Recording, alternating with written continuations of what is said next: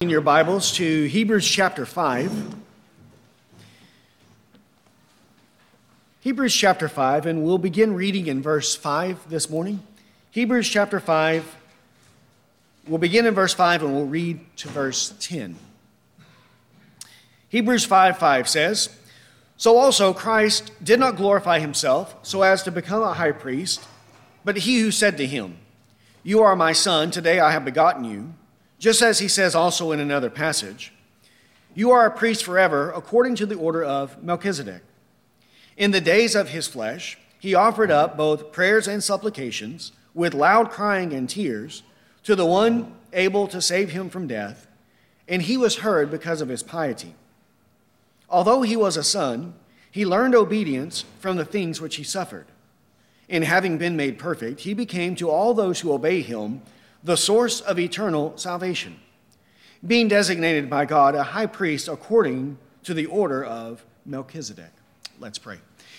Heavenly Father, we pray today, Lord, that you would help us to have a full, Lord, a more complete understanding of our Lord and Savior Jesus Christ and the great salvation that you have granted to your people on his behalf. So, Lord, teach us today and help us to grow in the grace and knowledge of our Lord and Savior Jesus Christ. And it is in his name that we pray. Amen. Well, we remember that Hebrews chapter 5 breaks down into three parts. Verses 1 to 4, which we've dealt with, describe the office and duties of the high priest according to the law. The second part, verses 5 to 10, is applying these offices and duties of high priest to Jesus Christ, showing him to be the fulfillment of this type and the only one who is qualified to serve in this role as great high priest over the people of God. The third part is verses 11 to 14, where the apostle is reproving the church for their failure to be sound and stable in these points of doctrines. Last week, we began this section where the apostle is applying the truths of verses 1 to 4 to our Lord Jesus Christ, proving him to be the legitimate and only high priest who can actually reconcile God with sinful man. And we saw last week that Jesus did not seek this office on his own initiative or authority, but was rightfully called by God the Father to this office. He did not glorify himself so as to become high priest, but received a call from God. And this call was on the basis of his relationship with the Father as the Son.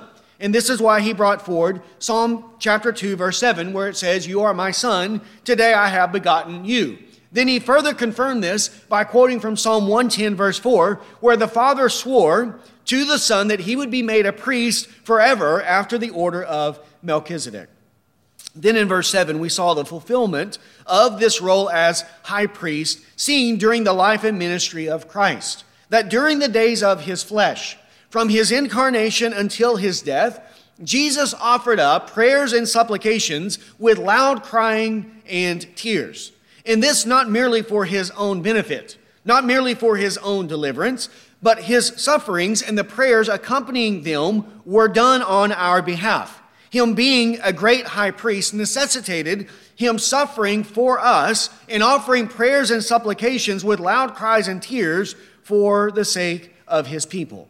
All of his life was offered up to God for our benefit. And he prayed to his Father that he would save him from death. And again, he did this, not merely for his own personal interests, but also for ours, knowing that the only way that we could be redeemed was by his offering his own life as a substitute for us.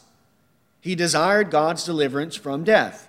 But this did not come through the avoidance or the experience of death, but rather through the resurrection from the dead. For it is in his death and resurrection that we can have the forgiveness of sins. And God heard him. God heard him because of his piety. God delivered him from death, not by, again, the avoidance, not by translating him immediately into heaven, but rather through experiencing death and then resurrecting him from the dead. And this is where we left off last week in verse 7. So we'll pick up today in verse 8. Hebrews chapter 5, verse 8 says, "Although he was a son, he learned obedience from the things which he suffered." There, he begins by saying, although he was a son. Here he's stressing the unique relationship that existed between Jesus and the Father. He was the only Son of the Father, full of grace and truth. And as the Son, in this way, he stands in a unique relationship with God. He has this close relationship, a relationship of love that exists between the Father and the Son. In John chapter 1, verses 14 to 18, it says there, speaking of the Son, John 1:14 says, "And the Word became flesh and dwelt among us, and we saw his glory. Glory as of the only begotten from the Father, full of grace and truth. John testified about him and cried out, saying, This was he of whom I said, He who comes after me has a higher rank than I, for he existed before me. For of his fullness we have all received grace upon grace. For the law was given through Moses, grace and truth were realized through Jesus Christ. No one has seen God at any time. The only begotten God, who is in the bosom of the Father, he has explained him." Here, when it's speaking of him being the Son, he is the Son who became flesh. And when we see the Son, we see the glory as of the only begotten from the Father, full of grace and truth. He is the only begotten God who is in the bosom of the Father. That they, the Father and Son, have this relationship that is unique, exclusive there to them. And the Father loves the Son because of this. It says in John 3:35, "The Father loves the Son and has given all things into his hands." And then in John 5:20, it says, "For the Father loves the Son and shows him all things that he himself is doing. And the Father will show him greater works than these, so that you will marvel."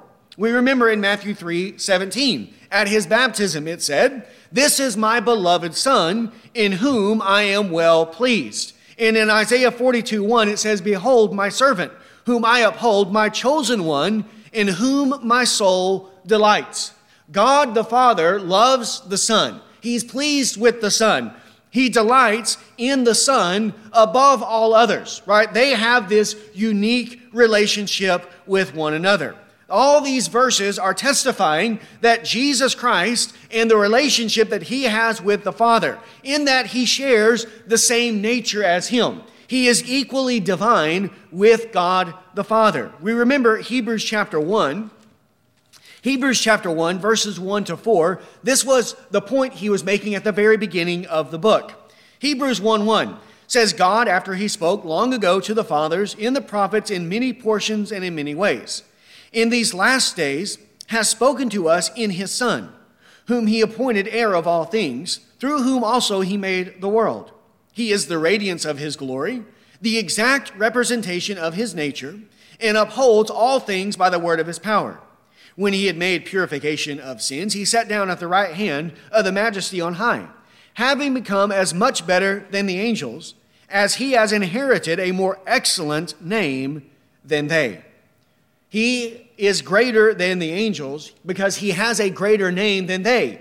And the name that he has is the Son. He is the Son of God. So God the Father has this unique relationship with God the Son. He delights in him. He loves him above all others. And yet here he says that although Jesus was a son, right, he's saying something that is jolting, or it seems to be in contradiction to this relationship, to this position that Jesus has with God the Father. Although he had this unique relationship with God, although God the Father loves him supremely, God did not spare him and did not protect him from experiencing many hardships, afflictions, and sufferings when the Son took on human flesh. So great were his sufferings that in verse 7 we remember that he had to offer up prayers and supplications with loud crying and tears. Right? And it would seem that these two things are in contradiction. Right? If God loves the Son, if he has this special relationship with him, then why did God ordain all of these sufferings for him to endure? Why did God not protect him? Why did he not spare him from all of these things? Why did he subject the Son to a life of such sorrow and misery that culminated in this cruel, shameful death on the cross. If God is in control of all things, and we know that God is, and if nothing could happen to Jesus apart from the will of his Father in heaven, and nothing could happen to him apart from God's will, then don't the sufferings of Christ prove? Are these not evidences that God does not love him, that he is not the Son of God, that God is not well pleased with him? This is how the natural man reasons. This is how the carnal mind of man works. In the unbelieving, right, in those who do not have the eyes of faith, the sufferings of Christ in the mind of sinful men, they prove that he was not God's chosen one. They are evidence to them that he is not the Son of God, that he was not the Lord's Christ. Matthew 27. Matthew 27, this was the taunting, the mocking, the ridiculing that Jesus was exposed to while he was hanging on the cross. Matthew 27, verse 38.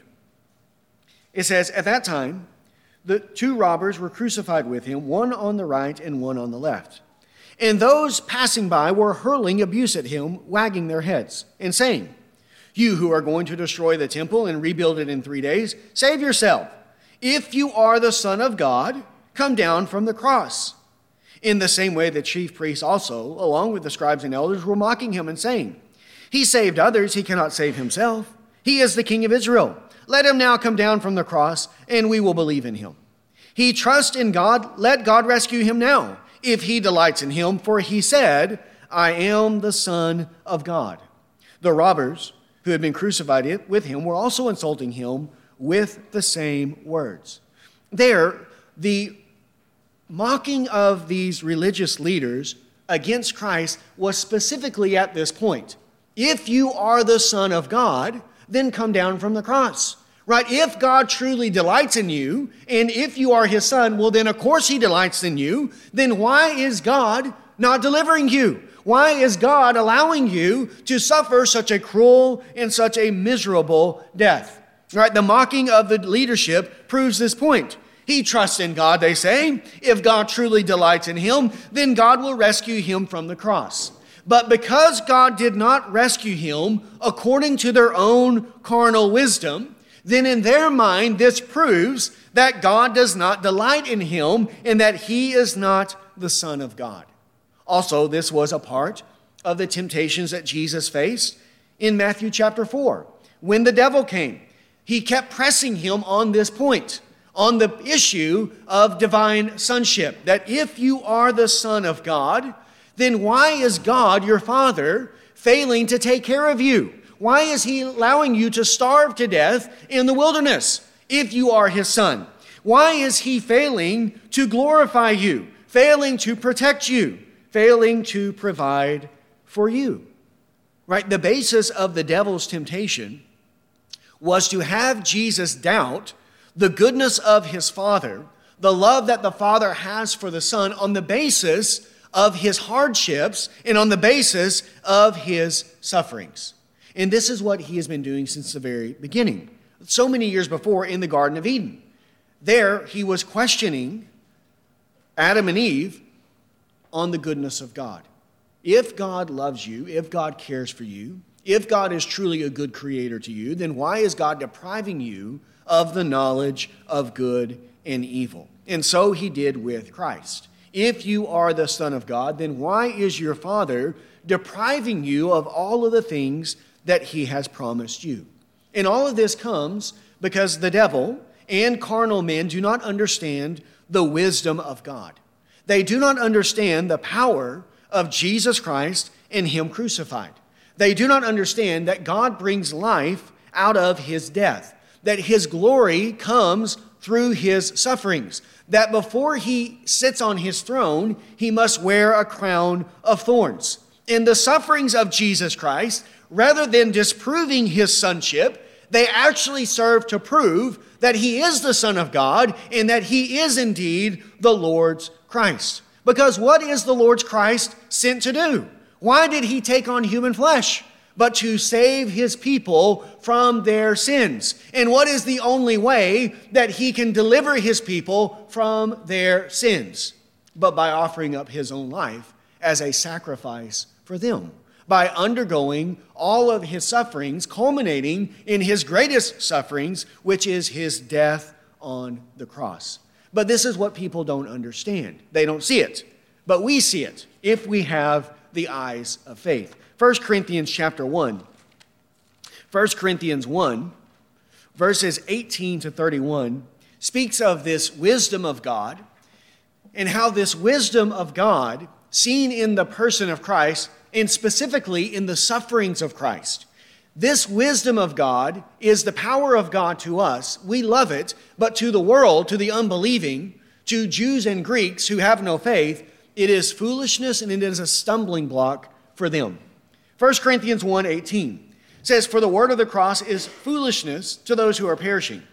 But to us who are being saved, it is the power of God. For it is written, I will destroy the wisdom of the wise, and the cleverness of the clever I will set aside. Where is the wise man? Where is the scribe? Where is the debater of this age? Has not God made foolish the wisdom of the world? For since in the wisdom of God, the world, through its wisdom, did not come to know God, God was well pleased, through the foolishness of the message preached, to save those who believe. For indeed, Jews ask for signs, and Greeks search for wisdom. But we preach Christ crucified. To Jews a stumbling block, and to Gentiles foolishness. But to those who are called, both Jews and Greeks, Christ the power of God and the wisdom of God. Because the foolishness of God is wiser than men, and the weakness of God is stronger than men.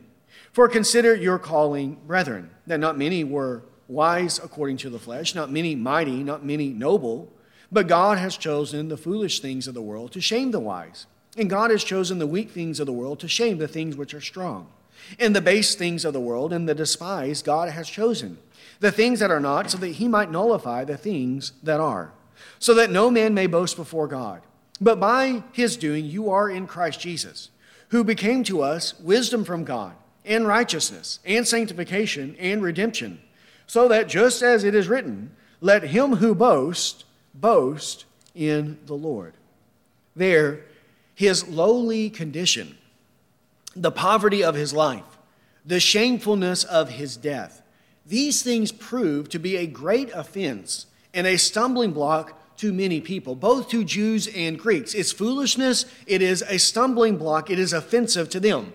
How could he be the Son of God, yet have no form or beauty that we would desire him? Right? The sufferings of Christ were and remain foolish to Greeks and a stumbling block to Jews.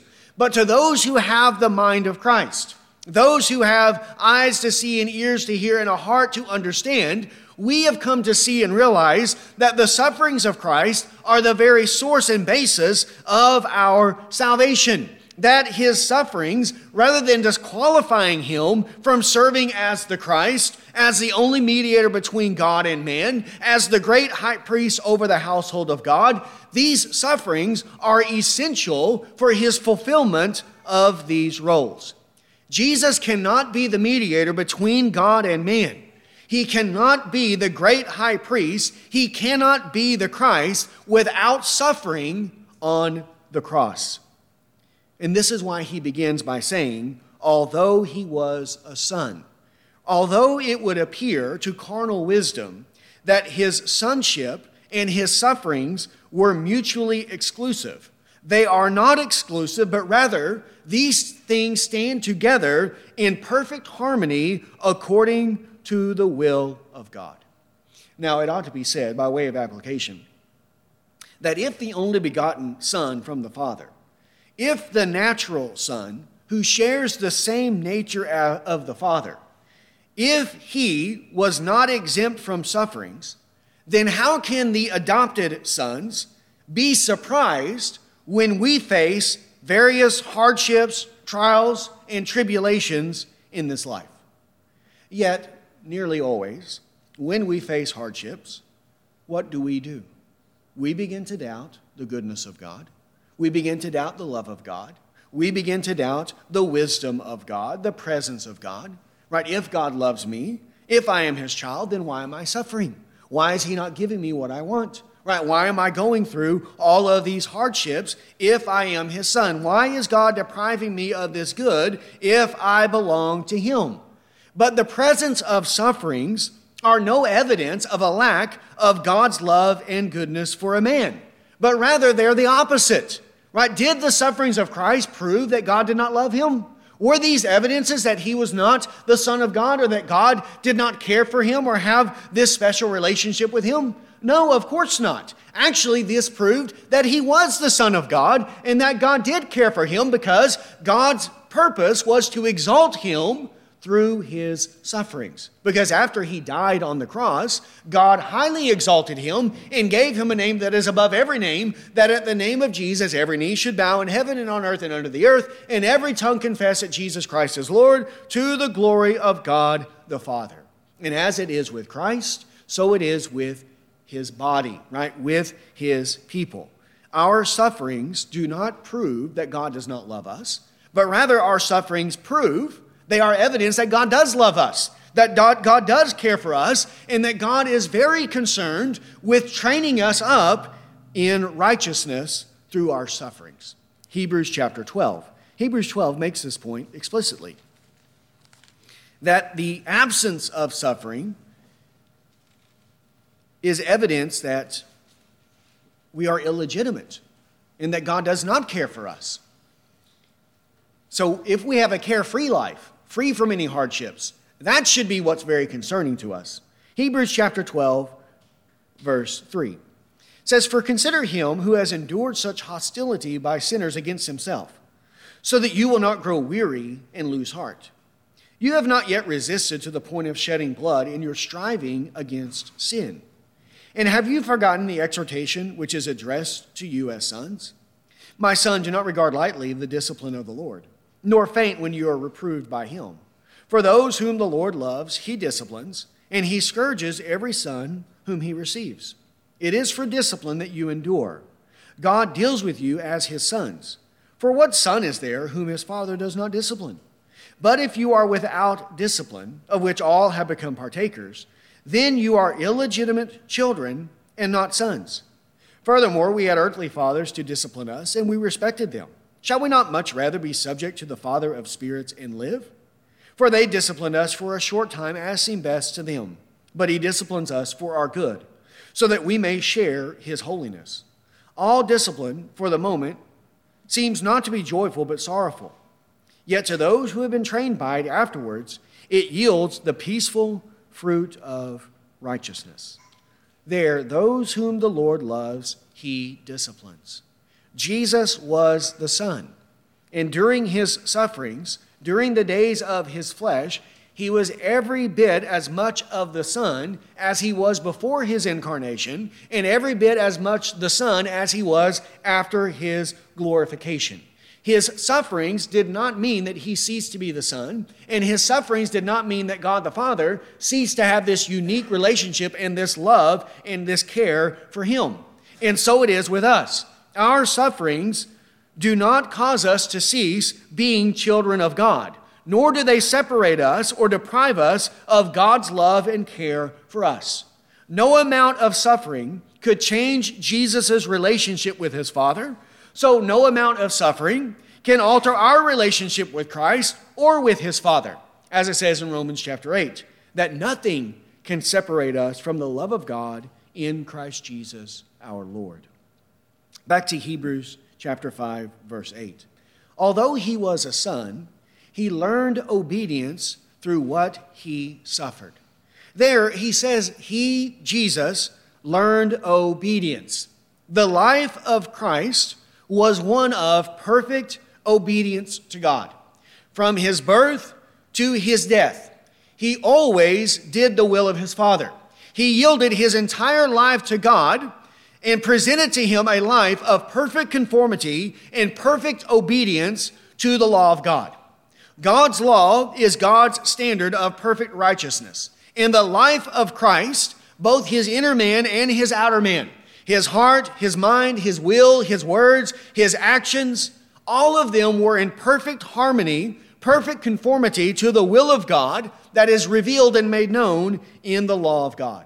Whatever the law required in terms of duty and obligation, Jesus perfectly obeyed these things. And whatever the law forbids, Jesus avoided, so that his life and his life only can truly be described as a life of absolute, universal, perfect obedience to God. How many times did Jesus sin in his life? 0, right? No sin was in him, right? He was made like us in all things except one. He was without any sin. Just as we read from our catechism question this morning, without the guilt of original sin and without ever transpiring any guilt from his actual sins, because there was no sin ever found in Jesus Christ. He always perfectly did the will of God. John 4:34, Jesus said, "My food is to do the will of him who sent me and to accomplish his work." John 6:38, "For I have come down out of heaven, not to do my own will, but the will of him who sent me." John 8:29, "And he who sent me is with me. He has not left me alone, for I always do the things that are pleasing to him." He always did the will of God. His life was perfectly obedient, and this was necessary because he must fulfill all righteousness. His righteous life, his life of perfect obedience, is necessary for our redemption. For not only must our sins be atoned for by a spotless sacrifice, but also we are lacking in righteousness, right? We have two things against us that deprive us or keep us from being in the presence of God. One, we have no righteousness that is acceptable in the sight of God. And then secondly, we have the filth of all of our unrighteousness. And both of these preclude us from the presence of God and from being in heaven. In Jesus' perfect righteousness, his obedient life solves both of these problems. Because as a perfect sinless man, he was able to offer his perfect sinless life on behalf of ours, and to suffer and die because of our unrighteousness. And because he was a perfectly righteous man, then his righteousness can be given to us, accounted to us, so that we are clothed with his perfection, and now we are fit to be in the presence of God.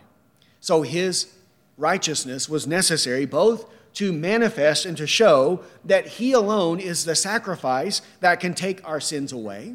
And his righteousness in his obedience is necessary because it is given to us as the basis of our righteous standing before God. He obeyed God for our sake, right? For us, for our benefit.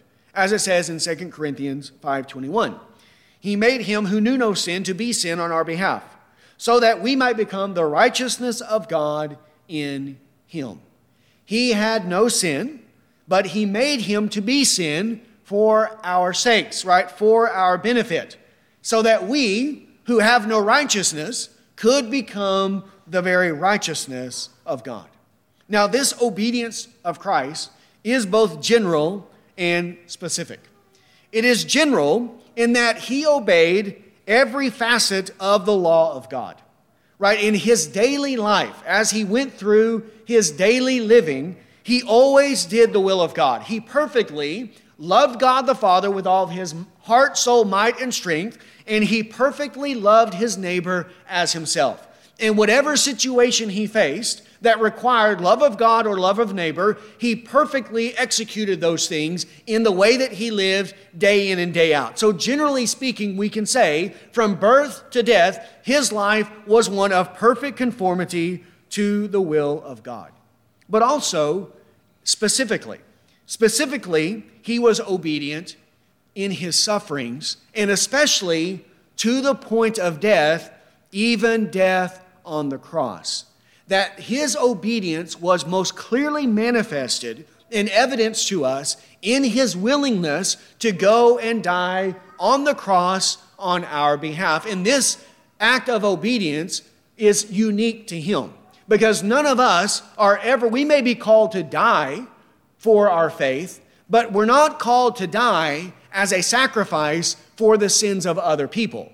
But Jesus was called to die and to offer up his life and to be obedient to the point of death, even death on the cross. As it says in Philippians 2:8, Philippians 2:8 says, being found in the appearance as a man, he humbled himself by becoming obedient to the point of death, even a death on a cross. His obedience was seen in all of his life, but it was most clearly seen, most clearly manifest or displayed openly and publicly by his willingness to go die on the cross. When God the Father called the Son to die a shameful death on the cross, right? If at any point he was going to rebel against the will of God, this would be the point in which he would rebel, because this was his greatest test. This was the greatest act of obedience God called him to yield his life unto. And when God called him to die on the cross, what did he do? Not my will, but your will be done. And he willingly went without murmuring, without complaining, without resisting. He didn't run away. He didn't do any of those things, but he willingly went to the cross like a lamb being led to the slaughter. This is the way in which he did. Humble submission to the will of God, because his delight was always to do the will of God and to finish his work. The sufferings of the cross are the supreme manifestation of his life of obedience, of his willingness to die. It shows his conformity to God's will. It shows his obedience and his submission to the will of his Father. Isaiah chapter 50, in verses 5 and 6.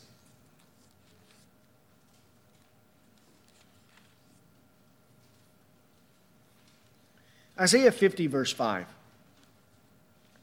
says, the Lord God has opened my ear, and I was not disobedient, nor did I turn back. I gave my back to those who strike me, and my cheeks to those who pluck out the beard. I did not cover my face from humiliation and spitting. There, God opened his ear, meaning God gave him an open ear to the will and to the word of God, and he was not disobedient. He never rebelled against it. He did not turn back from whatever God called him to. And even when God called him to give his back to those who would strike him, to give his cheeks to those who would pluck out his beard, to give his face to those who would humiliate him by spitting in his face, did Jesus resist at that point? No. He willingly went to the cross. And this is what he means when he says he learned obedience through what he suffered. Now, we must ask, in what way is it said that Jesus learned obedience, right? In what way did he learn to be obedient? What does the apostle mean by this? For the learning of obedience can be meant and understood in different ways. And we must be very careful that we do not assume or accuse or accredit any imperfection to Jesus Christ. Because there is a difference in the way that he learned obedience and a difference in the way that we learn obedience. Right? When he says that Jesus learned obedience, he does not mean that there was periods of time where Jesus was ignorant of some aspect of the will of God. And then as he was taught the will of God, he would incorporate that into his faith and into his practice, and then he would conform his life to that aspect of God's will after making some discovery of the will of God. He cannot mean it in this way, because if that was true, then whenever he was even in his ignorance, he would still be committing sins against God. He would still be violating the law of God, though his sin would be done in ignorance. But Jesus had a perfect understanding of the will of God. John chapter 5, verse 20 says, for the Father loves the Son and shows him all things that he himself is doing. God the Father shows God the Son all things that he is doing. Nothing is hidden from him. All things are disclosed there to the Son. He had a perfect knowledge and understanding of the will of God. Now, this is different from us because we know in part. Jesus did not know in part. Jesus knew perfectly. We know in part. We all have areas of ignorance, areas of blindness, where we are growing in the knowledge of the will of God. It can be true of us that there is some aspect of God's will that we're ignorant of. And that as we come to an understanding of it, then we change our practice, we conform our life, our thoughts, our faith more to the will of God as we learn and have a greater understanding of His will found in His Word. And this is because we know in part. And our life is one of continual growing in our understanding of the will of God as we become more and more familiar with it. But this is not true of Jesus. He always had perfect understanding of the will of God so that He did not grow in this out of this kind of ignorance that we grow out of. Also, He cannot mean that Jesus learned obedience in that He obeyed by degrees in His life. So that in His early part of His life, He was disobedient in certain areas, but then as He learned obedience, more and more of His life was conformed to the will of God. Jesus did not experience progressive sanctification like we experience. He experienced complete, absolute sanctification. And when did His sanctification occur? It occurred from His inception. He was consecrated or sanctified perfectly, completely holy, even from the womb. So that when He came into this world, He perfectly obeyed God, and He did not grow in His obedience to God as we grow in our obedience to God. We are growing in that we are conforming our life more and more to the will of God, and we're becoming more obedient, but our life is a mixture of obedience and disobedience. And in that way, we are learning to be more obedient. But was His life ever a mixture between obedience and disobedience? No, it could not be. So He cannot be said to learn in that He's becoming more obedient to God and getting rid of these areas of disobedience.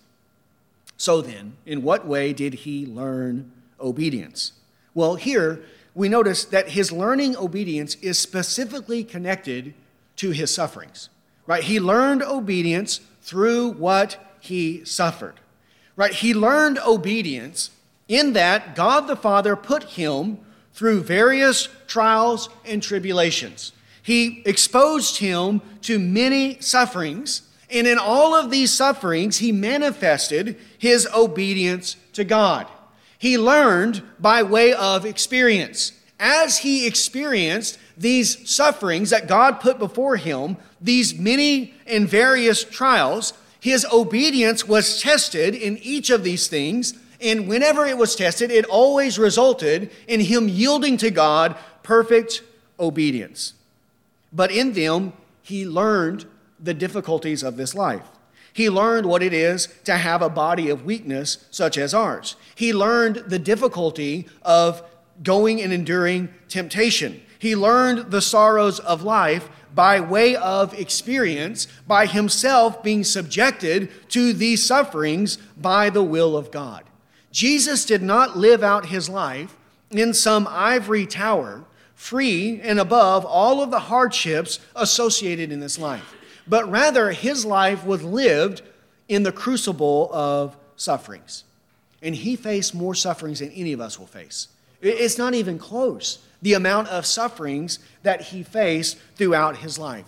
He faced the fiery trials of this life. And this was necessary both to manifest His obedience and also so that He would have a familiarity with our sufferings.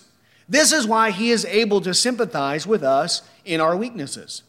The reason He is able to help those who are being tempted is because He suffered when He was tempted. He learned by His constant experience of sorrows and griefs what it is to suffer under temptation. He knows the difficulties of these afflictions. He is intimately acquainted with all of our trials and all of our hardships. He knows the strength, the grace, the mercy that is needed during the time that we are here on this earth. And this is because He learned obedience through what He suffered. He has an experience of these things. So now He is able to come to our aid, and He can sympathize with us and help us in our time of need. Hebrews chapter 2. Hebrews 2, verse 14. Hebrews 2:14 says, "Therefore, since the children share in flesh and blood, He Himself likewise also partook of the same, that through death He might render powerless him who had the power of death, that is, the devil, and might free those who through fear of death were subject to slavery all their lives. For assuredly he does not give help to angels, but he gives help to the descendant of Abraham. Therefore he had to be made like his brethren in all things, so that he might become a merciful and faithful high priest in things pertaining to God, to make propitiation for the sins of the people. For since he himself was tempted in that which he suffered, he is able to come to the aid of those who are being tempted.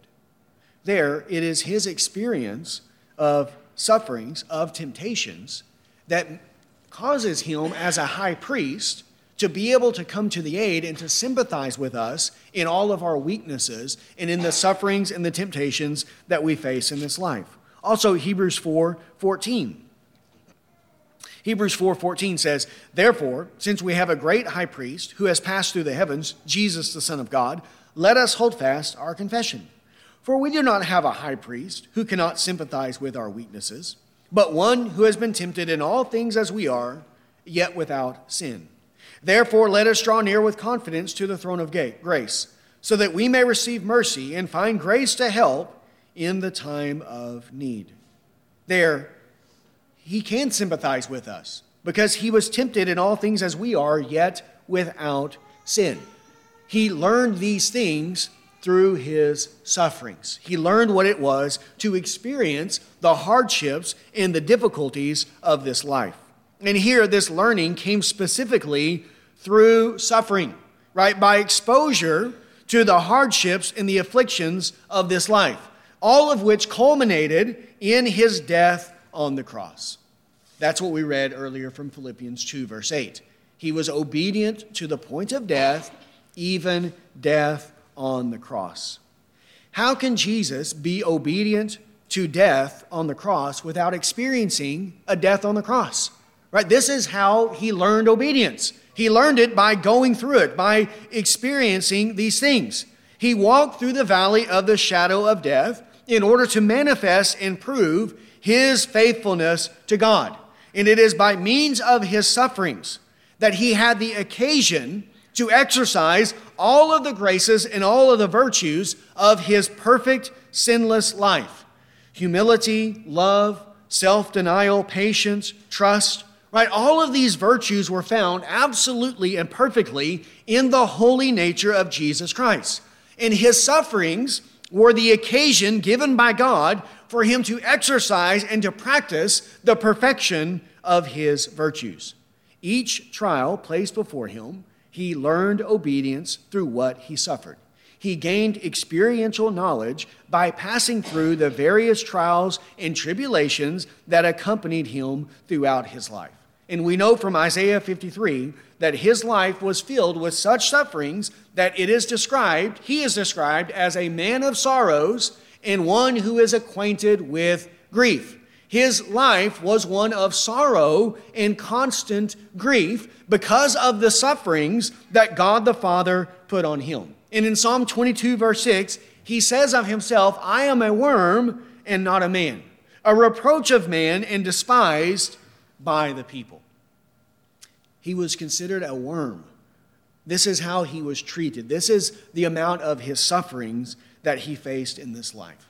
And these sufferings, these were the testing ground where his obedience to God was manifested over and over and over again.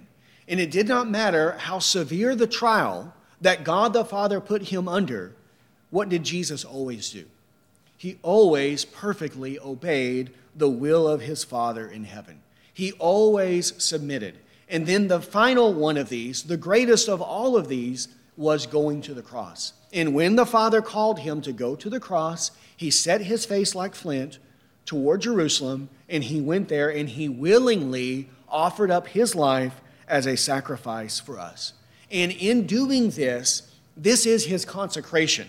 This is, which we'll deal with next week, that he was made perfect. He was consecrated in this way. He was set apart as this righteous sacrifice that is able to take away our sins. It is his obedience to God that proves him to be the only sacrifice that can actually take away our sins, and that he and he alone is fit to serve as the great high priest over the household of God. Now, we'll turn to that next week when we pick up in verse 9. But one last point to make in terms of learning obedience as this applies to us. Now, we're not learning obedience to the same degree as Christ and with the same purpose as Christ, right? In that none of us are serving as great high priests over the household of God, and none of us, our obedience and righteousness is making us proving and manifesting that we are a suitable sacrifice for the sins of other people. All of that is evident in Christ, but it's not evident in us. However, there is continuity in that we also need to learn obedience, and we need to have occasions to exercise the fruits of the Spirit and the graces of God that he has given to us. And what is the proving ground that God used in Christ? And what is the proving ground he continues to use in the lives of his people? It is our sufferings. We also learn obedience through suffering. We must manifest our faithfulness to God. We must manifest the fruits of the Spirit exercised in us through the occasion of suffering. Undergoing suffering according to the will of God, right? This is highly instructive for the people of God. How can we exercise the virtues of love? How can we exercise the fruits of the Spirit? How can we exercise the grace of God poured into our life without some occasion by which to do these things in order to bring these things about? So, for example, Galatians 6:2 says, "Bear one another's burdens, and therefore fulfill the law of Christ." How can we bear the burden of another? Right? This is a component of love, of what it means to love our neighbor as ourselves. How can we bear one another's burdens if we don't have a brother who is under some burden? It is the brother and the burden that he is under that gives me the occasion to bear his burden with him, and so manifest this component, this aspect of what it means to love my neighbor as myself. Or what about this verse? I say to you, love your enemies and pray for those who persecute you. How can we practice this aspect of love that is expected of us? Even Jesus says if we don't love in this way, then we're not sons of God in heaven, because God loves even the wicked and the unjust by sending his rain to fall upon them. How can we love our enemies? How can we pray for those who persecute us if we don't have any enemies? If there is not some persecutor who is bringing and tormenting us, right? The practice of this aspect of love requires there to be some tormentor so that we can practice this particular aspect of love. Or it says in Romans 12, repay no one evil for evil, but give thought to do what is honorable in the sight of all. So instead of repaying evil with evil, we're supposed to repay evil with good. But how can that be practiced if someone's not doing evil to me?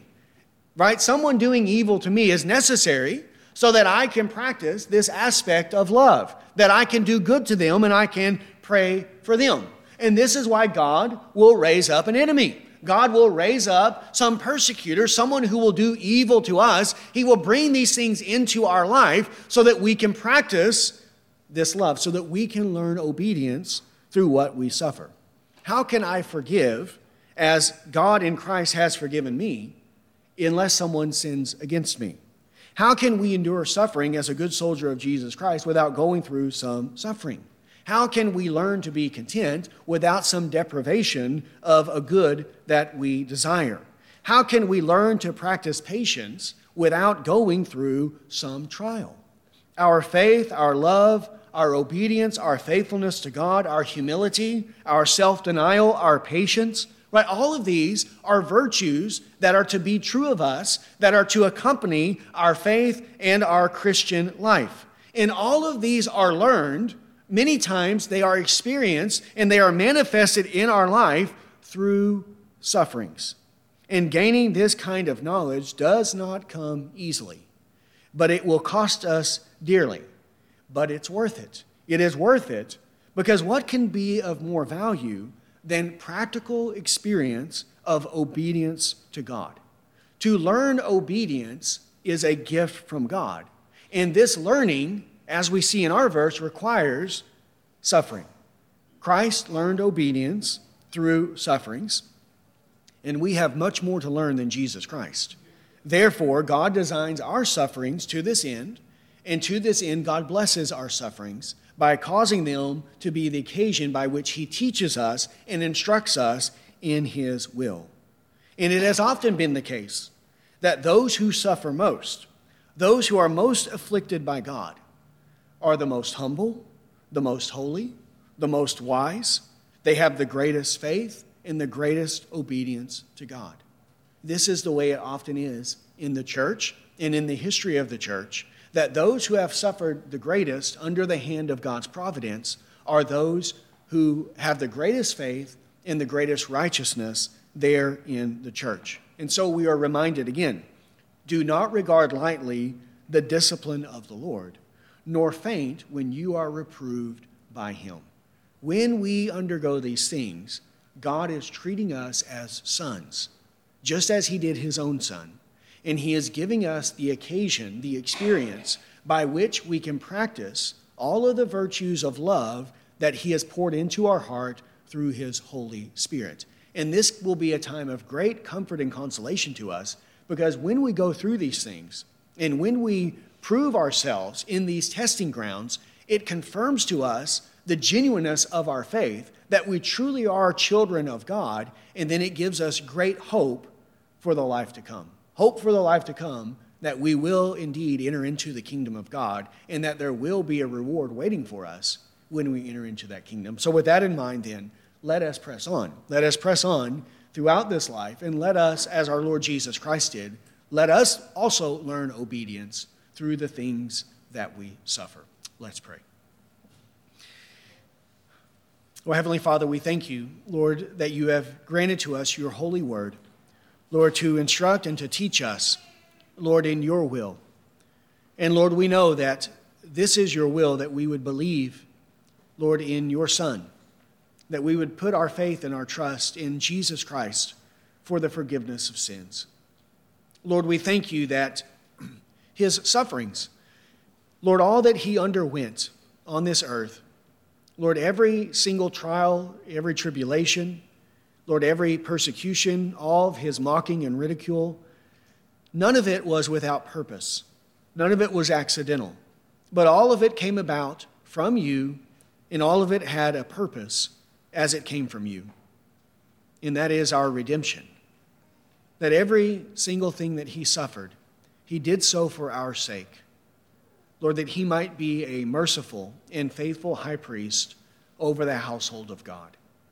And so, Lord, we pray that rather than seeing the cross of Christ as a stumbling block or a foolishness, Lord, rather than seeing it as something that is repulsive or repugnant to us, that would make us doubt and question, Lord, your wisdom, or doubt and question your love for your only begotten Son. Lord, may the presence of the cross of Christ be an even greater confirmation to us that Jesus of Nazareth was indeed the Son of God, that he was the Lord's Christ, and that he is the only one who can serve as mediator between God and man, and the great high priest over the household of God. That his sufferings, rather than causing us to question and doubt his sonship, Lord, that these would be affirmation to us. For we know that the reason you sent him into the world, Lord, was to suffer and die for our sins. And so, Lord, we thank you for this, and we pray that the cross of Christ, Lord, that it would be to us our joy, Lord, that it would be to us the very wisdom and the very power of God. Lord, not only as it was experienced by Jesus, but, Lord, also as it will be experienced in his body, Lord, by his people. Because just as you called him to take up his cross, to go outside the camp and there suffer on our behalf, so also, Lord, you call us to daily take up our cross and to die and to follow after Christ. And that we also must go outside the camp and suffer shame and contempt and reproach with him. Lord, we know that all who desire to live godly in Christ Jesus will suffer persecution. And that, Lord, if we are absent of any sufferings, Lord, it proves that we are not your children, but rather we are illegitimate. And so, Lord, we pray that you would, Lord, as you see fit, according to your will, and Lord, according to your perfect wisdom, Lord, that you would grant to us all that is necessary for our sanctification, and Lord, to progress us in our salvation. Lord, even those sufferings that you ordain, Father, we pray that you would bless them, Lord, to the end for which you designed them, which is to sanctify and to purify us and to teach us obedience.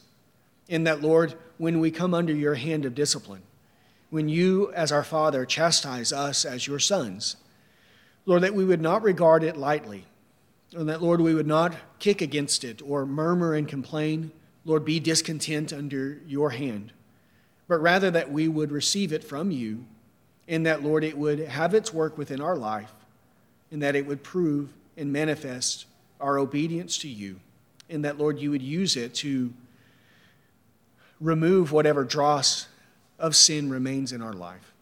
So, Lord, teach us in all things, and Lord, we pray that you be with us and you help us, Lord.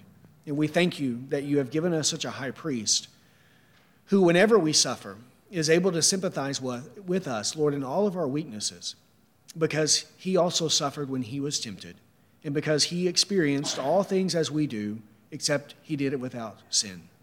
So, Father, we thank you for providing such a one as our Lord Jesus Christ, who is able to reconcile us to you, and who is able to serve as high priest and bring about our salvation.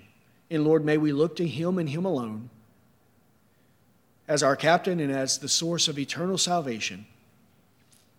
And Lord, may we never take our eyes off of him. And it is in Christ's name that we pray. Amen.